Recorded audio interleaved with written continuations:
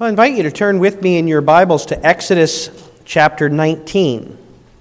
Exodus chapter 19. We're going to read the first 8 verses, and we're going to look in particular at verses 4 through 6. But reading the first 8 verses. Now, just a reminder of where we've come from. We have seen Israel come through the Red Sea. We've seen them face some hardships with regard to water and food and even enemies in the wilderness. Last time we saw how Moses' father-in-law Jethro urged him to raise up magistrates of various degrees who could guide the people in their hardships and in their trials, with him as the prophet of God, instructing and guiding the magistrates that they might be just and faithful in their judgments. And now Israel stands at the foot of Mount Sinai. And we read, on the 3rd new moon, after the people of Israel had gone out of the land of Egypt, on that day they came into the wilderness of Sinai. They set out from Rephidim and came into the wilderness of Sinai, and they encamped in the wilderness. There Israel encamped before the mountain, while Moses went up to God. The Lord called him out of the mountain, saying, "Thus you shall say to the house of Jacob, and tell the people of Israel, you yourselves have seen what I did to the Egyptians, and how I bore you on eagle's wings, and brought you to myself. Now therefore, if you will indeed obey my voice, and keep my covenant, you shall be my treasured possession among all peoples, for all the earth is mine. And you shall be to me a kingdom of priests and a holy nation. These are the words that you shall speak to the people of Israel." So Moses came and called the elders of the people and set before them all these words that the Lord had commanded him. All the people answered together and said, "All that the Lord has spoken we will do." And Moses reported the words of the people to the Lord. Amen.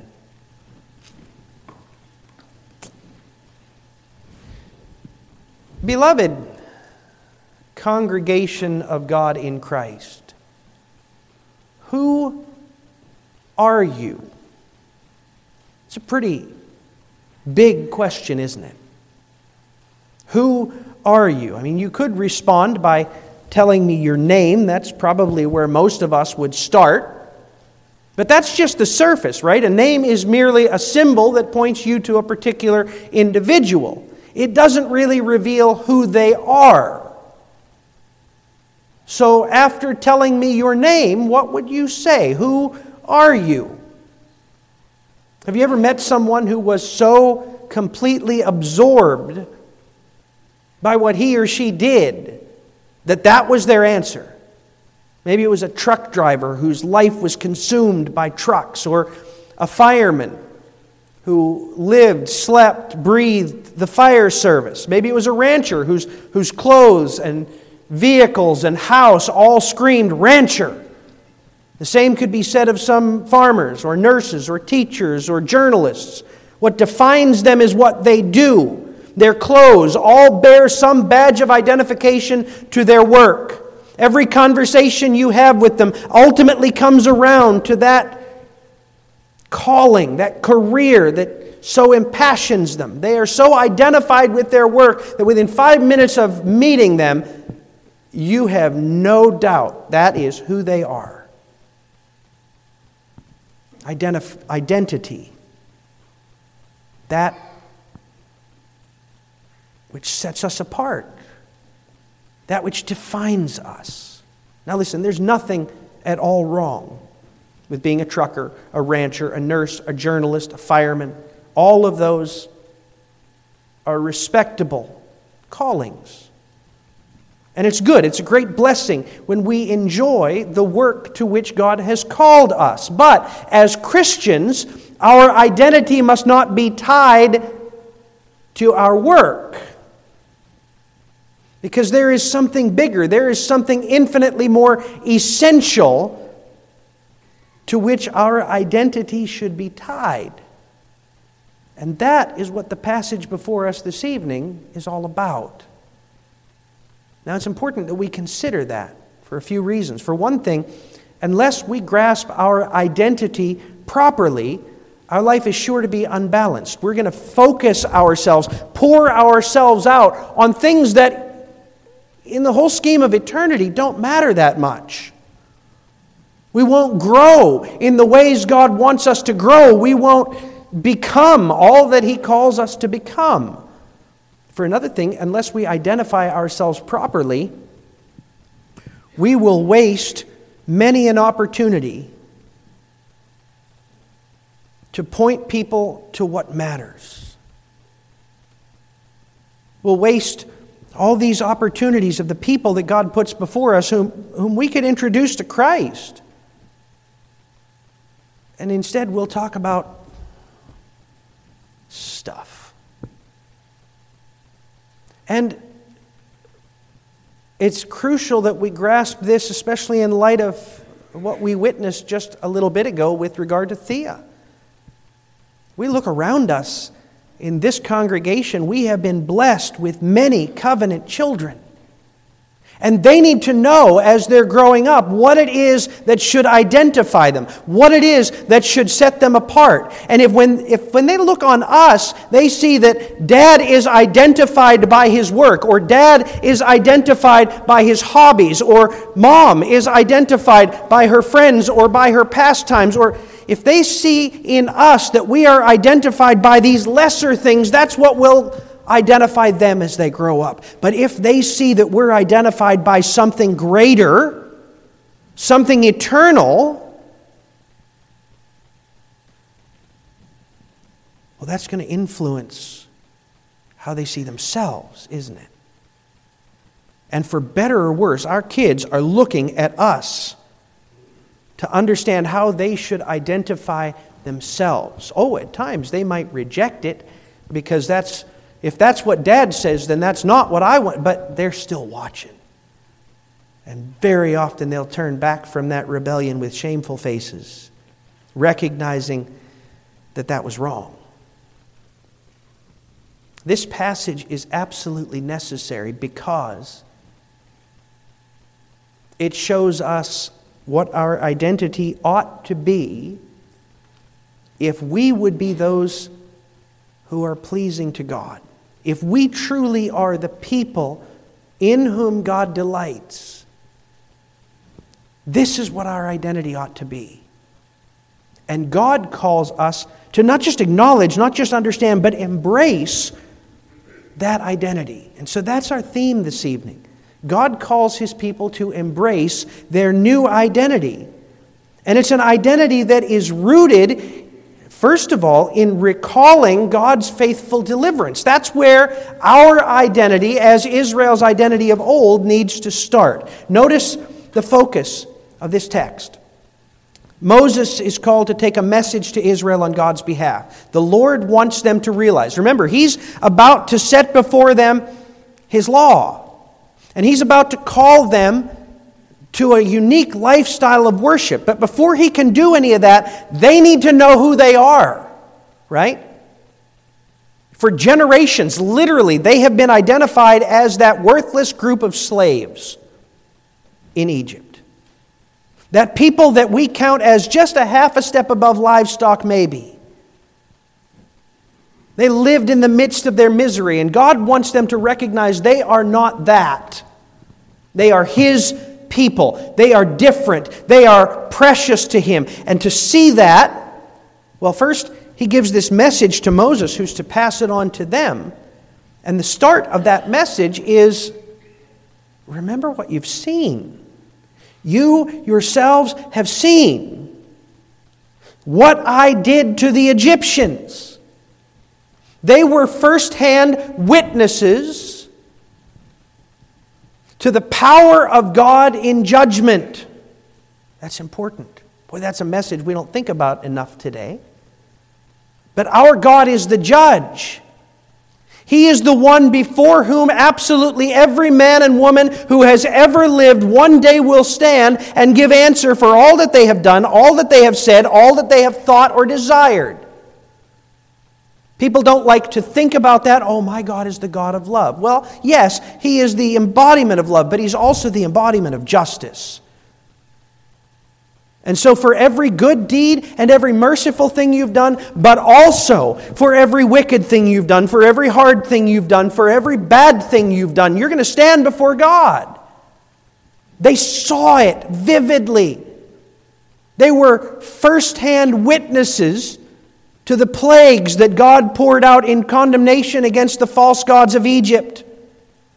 Their ears heard the cries from every household as the firstborn sons died in retribution, just retribution, for their enslavement of God's firstborn son. And they witnessed as the water poured over the enemies who sought to claim for themselves the people whom God said were His. They witnessed God's judgment, but more than that, they saw how I bore you on eagle's wings and brought you to myself. Speaking in metaphor, obviously, God wants them to see they were held captive by a world power. One of the greatest nations of the age, one of the greatest military mights of the generations. A people that it was inconceivable that someone could escape from them, that a slave population could, and yet God decimated the land, utterly annihilated their strength, removed their entire army for the sake of His people. He brought them out from there. How much did Israel have to labor? How much did they have to train? How much did they have to fight to escape that land? Not at all. God did it. Every last bit. They just stood there and watched.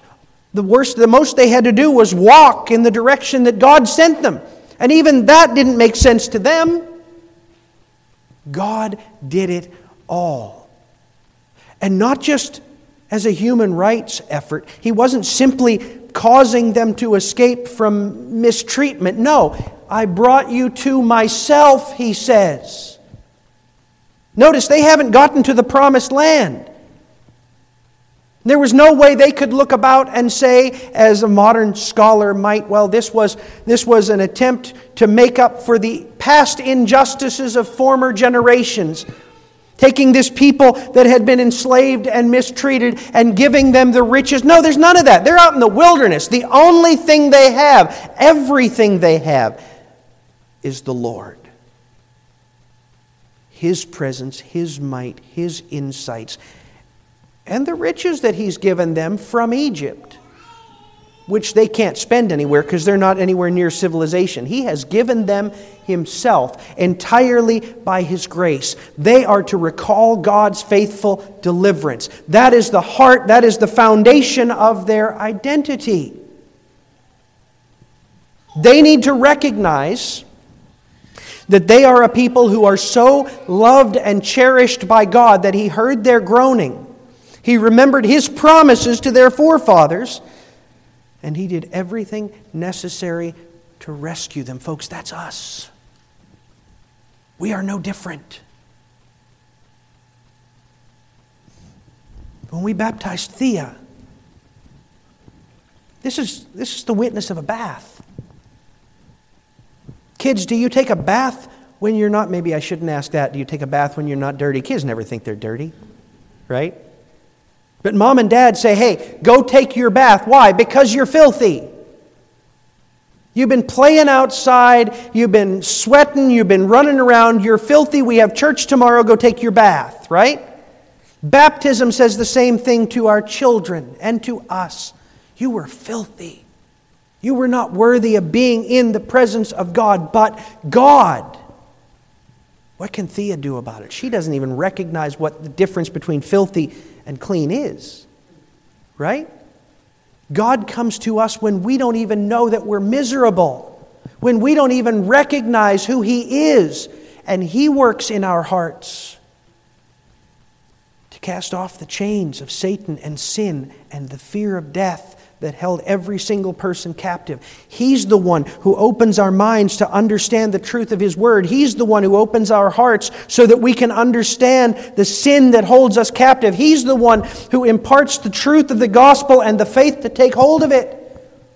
And we are witnesses, every one of us. We're witnesses. We've seen lives changed and transformed. We've seen brothers and sisters come to God in death without fear, without doubt, without worry.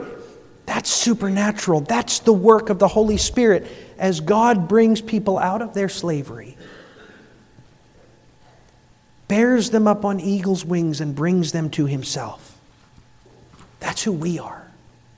That is our identity. Ephesians 2 says you were dead in your trespasses and sins, just like everybody else. But God. What a beautiful phrase. But God, being rich in mercy because of the great love with which He loved us, even when we were dead in our trespasses, made us alive together with Christ. By grace you have been saved.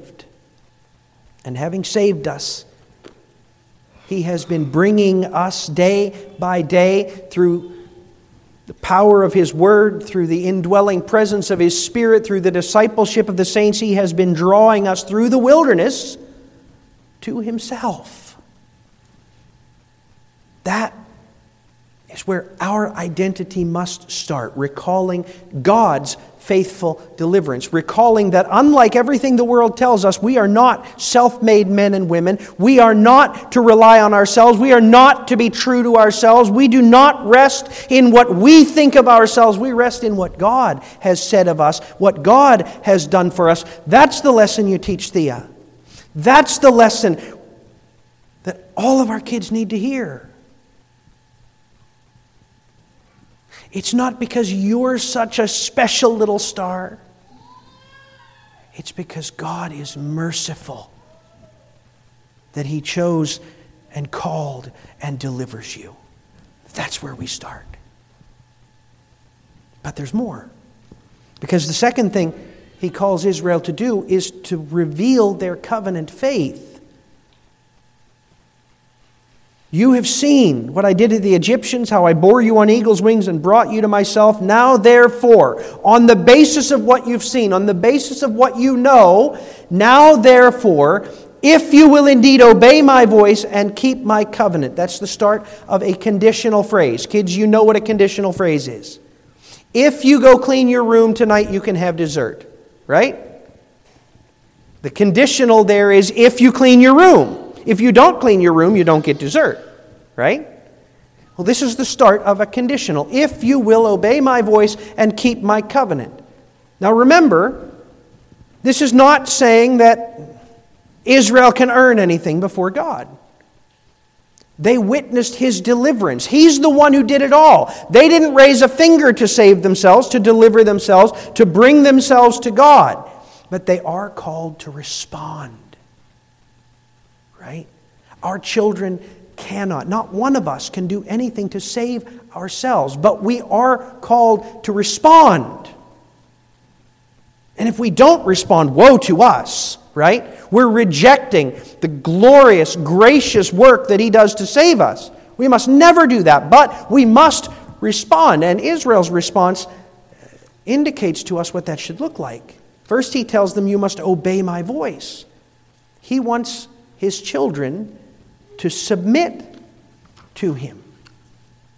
Just as every parent here wants his children to submit to Him. Israel is called to listen and to obey. Just as Jesus Himself said in John 15, verse 10, He said, if you keep my commandments, you will abide in my love, just as I have kept my Father's commandments and abide in His love. That's not a way that we earn God's love. We could never earn God's love. But if we recognize how graciously God has treated us, we will obey Him, demonstrating that we have faith in Christ, demonstrating that we're united to Him. Back in chapter 14, He says, whoever has my commandments and keeps them, he it is who loves me. A little before that, He says, if you love me, you will keep my commandments. In other words, by obeying Him, by keeping His commandments, we're demonstrating we belong to Him and we love Him and we're thankful for all that He's done. And therefore we will not only obey Him but keep His covenant. What's that mean? Moses gives us some insight into that in Deuteronomy 7. He says in Deuteronomy 7, verse 9, "Know therefore that the Lord your God is God, the faithful God who keeps covenant and steadfast love with those who love him and keep his commandments to 1,000 generations." He keeps covenant and steadfast love. "You therefore shall be careful to do the commandments and statutes and rules that I command you today." Follow God's commandments, or obey his law, keep his covenant. Because again, this is how we show that we trust him. If you trust your Father, you'll do what he tells you to do. It won't always make sense to you at the time, but you'll do what he tells you to do. My dad was an electrician. He was really comfortable with heights. I was not.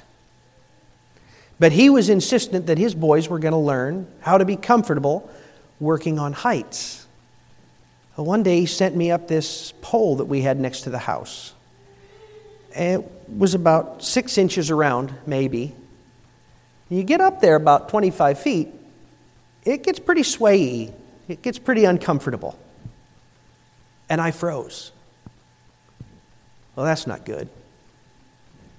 So he gave me a minute to see if I'd figure it out on my own, and I didn't. Finally, he said, "Listen to me.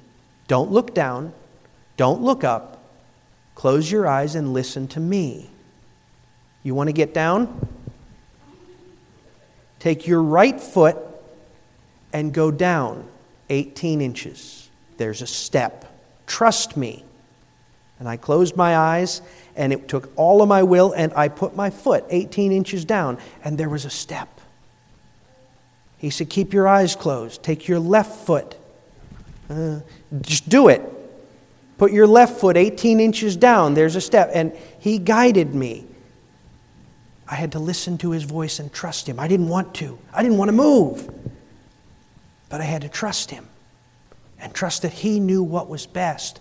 That's what keeping his covenant means. It means even when we don't understand why this is good, even when we don't grasp how this could be beneficial, we obey him, trusting that our Father knows what is best. That's what Israel was called to do.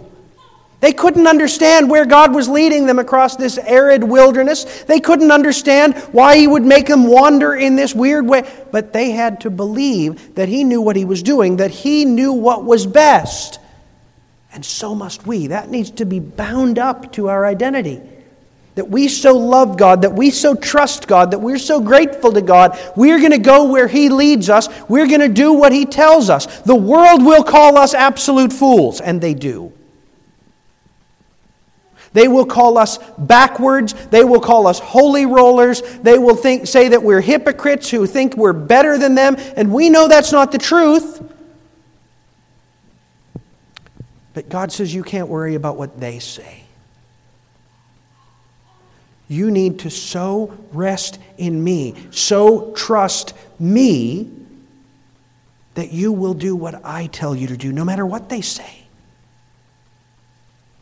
That's why Jesus says in Matthew 7, "Not everyone who says to me, 'Lord, Lord,' will enter the kingdom of heaven, but the one who does the will of my Father who is in heaven." He's not saying, if you don't obey me, you don't deserve to enter heaven. No.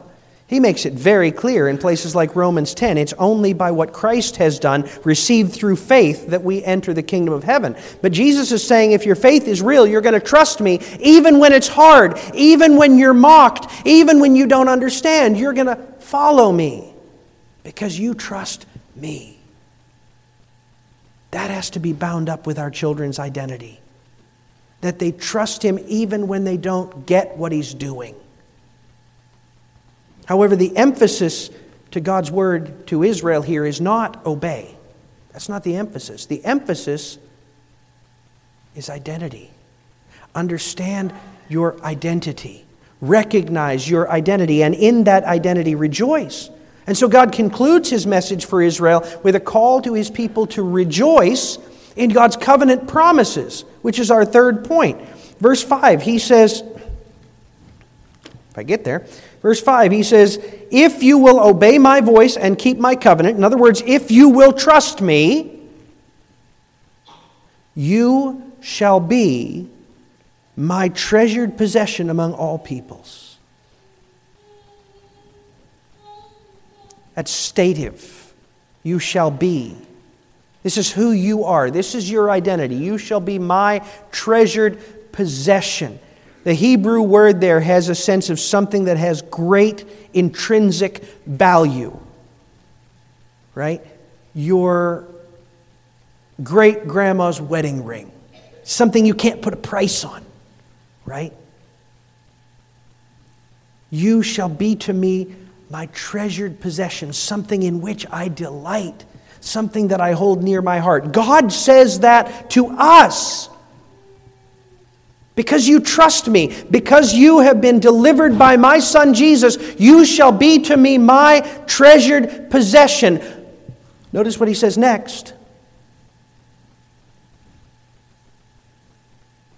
You shall be to me, be my treasured possession among all peoples, for all the earth is mine. Even the people that reject him, that mock him, that deny him outright, they belong to him. They're his. And even though we are not inherently any better, he chooses to love us and delight in us and make us his own. Isn't that amazing? That should leave us with slack-jawed wonder that he chose the likes of us, but not just to be his possession. Look, and you shall be to me a kingdom of priests and a holy nation. A kingdom of priests and a holy nation. Priests are those who are set apart to worship, to honor, to serve God. All Israel was to be set aside as a people who were devoted to honoring and glorifying God. What mattered to him wasn't their reputation among men. It wasn't the glorious cities they would build, the magnificent farms they would cultivate. All of that could be done unto his glory, but that's the key. What mattered to him was that they would bring him glory, that they would devote it all to him, that they would do it all in his name and for his honor. They would be to him a kingdom of priests and a holy nation. Kids, what does it mean to be holy? It means to be set apart to God, to be uniquely his. That's what he said to Israel. You shall be holy. All people of the earth are mine, and you shall be uniquely set apart for me. You shall be the people in whom I delight and who delight in me. That's what he says to us. Now, what did you do to earn that? What did Israel do to earn that? Absolutely nothing. They were slaves in Egypt. They cried out in their weakness. They said, save us, we can't do a bit of it. And they didn't. He delivered them entirely by his grace, by his power, by his might. He called them to trust him, to follow him, to love him. And then he said, you're mine. All they could do, literally all they could do was to receive it and to worship him in response. And that's both what he desired of them and what he, by his grace, led them to do. Look at verse 8. Moses dutifully did what God commanded. He went down the mountain. He told the people what God said. And all the people answered together. Stop there a minute. Notice that. This covenant, this gospel, it's not about a bunch of separated individuals. Man, that's American, isn't it?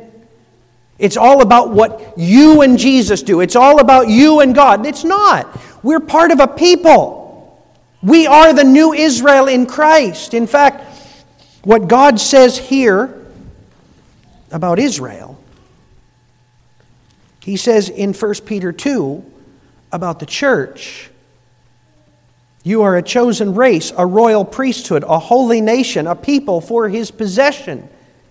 That's what He says of the church.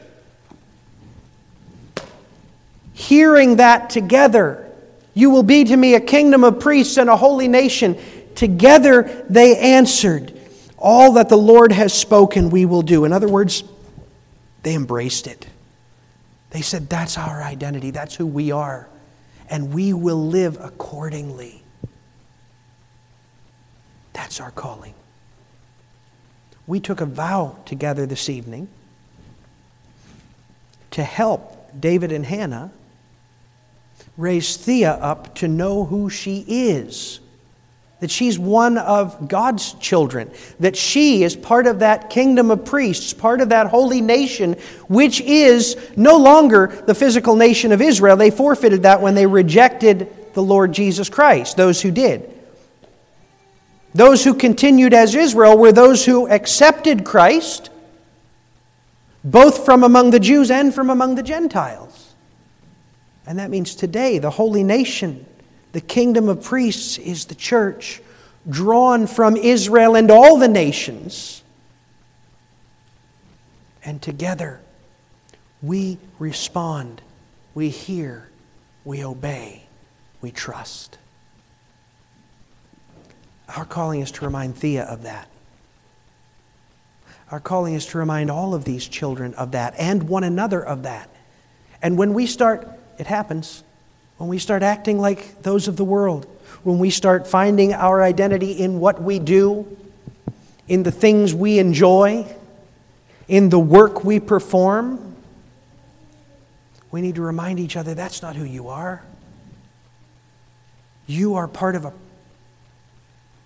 kingdom of priests, a holy nation, the people who were not a people, but who have now been made the people of God. The people in whom the Creator, the Deliverer, delights, for whom He sent His beloved Son that you might be saved. That's who we are. That's what stands at the heart of our identity, and that is what must stand at the heart of us. So let us, sounds simple, but it's not. That's our assignment by this text, is to hear what Moses said to the people ourselves and to wholeheartedly, earnestly, honestly say, we have heard and we will do. We have heard what God has said to us and we will embrace it as ours. And we will live in the light of that. And then let us make it our daily prayer that God would transform our lives so that the people who know us, when someone asks, who is that person? What is it that defines him? What is it that sets him apart? Their first thought will be, he follows Christ. He's one of those Christians. Or even, I don't know what he is, but he's different. Because they see in us the image of Christ, the true priest, the true Holy One. Amen. Let's pray. Father, we thank you that you have chosen us despite our unworthiness, despite our weakness, despite our powerlessness, to be yours. Your sons and daughters, holy in your sight, a priestly people set apart unto you entirely by what your Son has done. Make it to be our delight to know that, to confess that, to live that. And Lord, help us to encourage one another to live that. And to show the world the greatness of your power to transform lost sinners into a priestly people who love and proclaim you with all that we do. This we ask in Jesus' name. Amen. Beloved, we can't do it. But God can cause us to do it. So let's respond by standing and singing together our confession of our need for Him in hymn number 427, I Need Thee Every Hour, 427.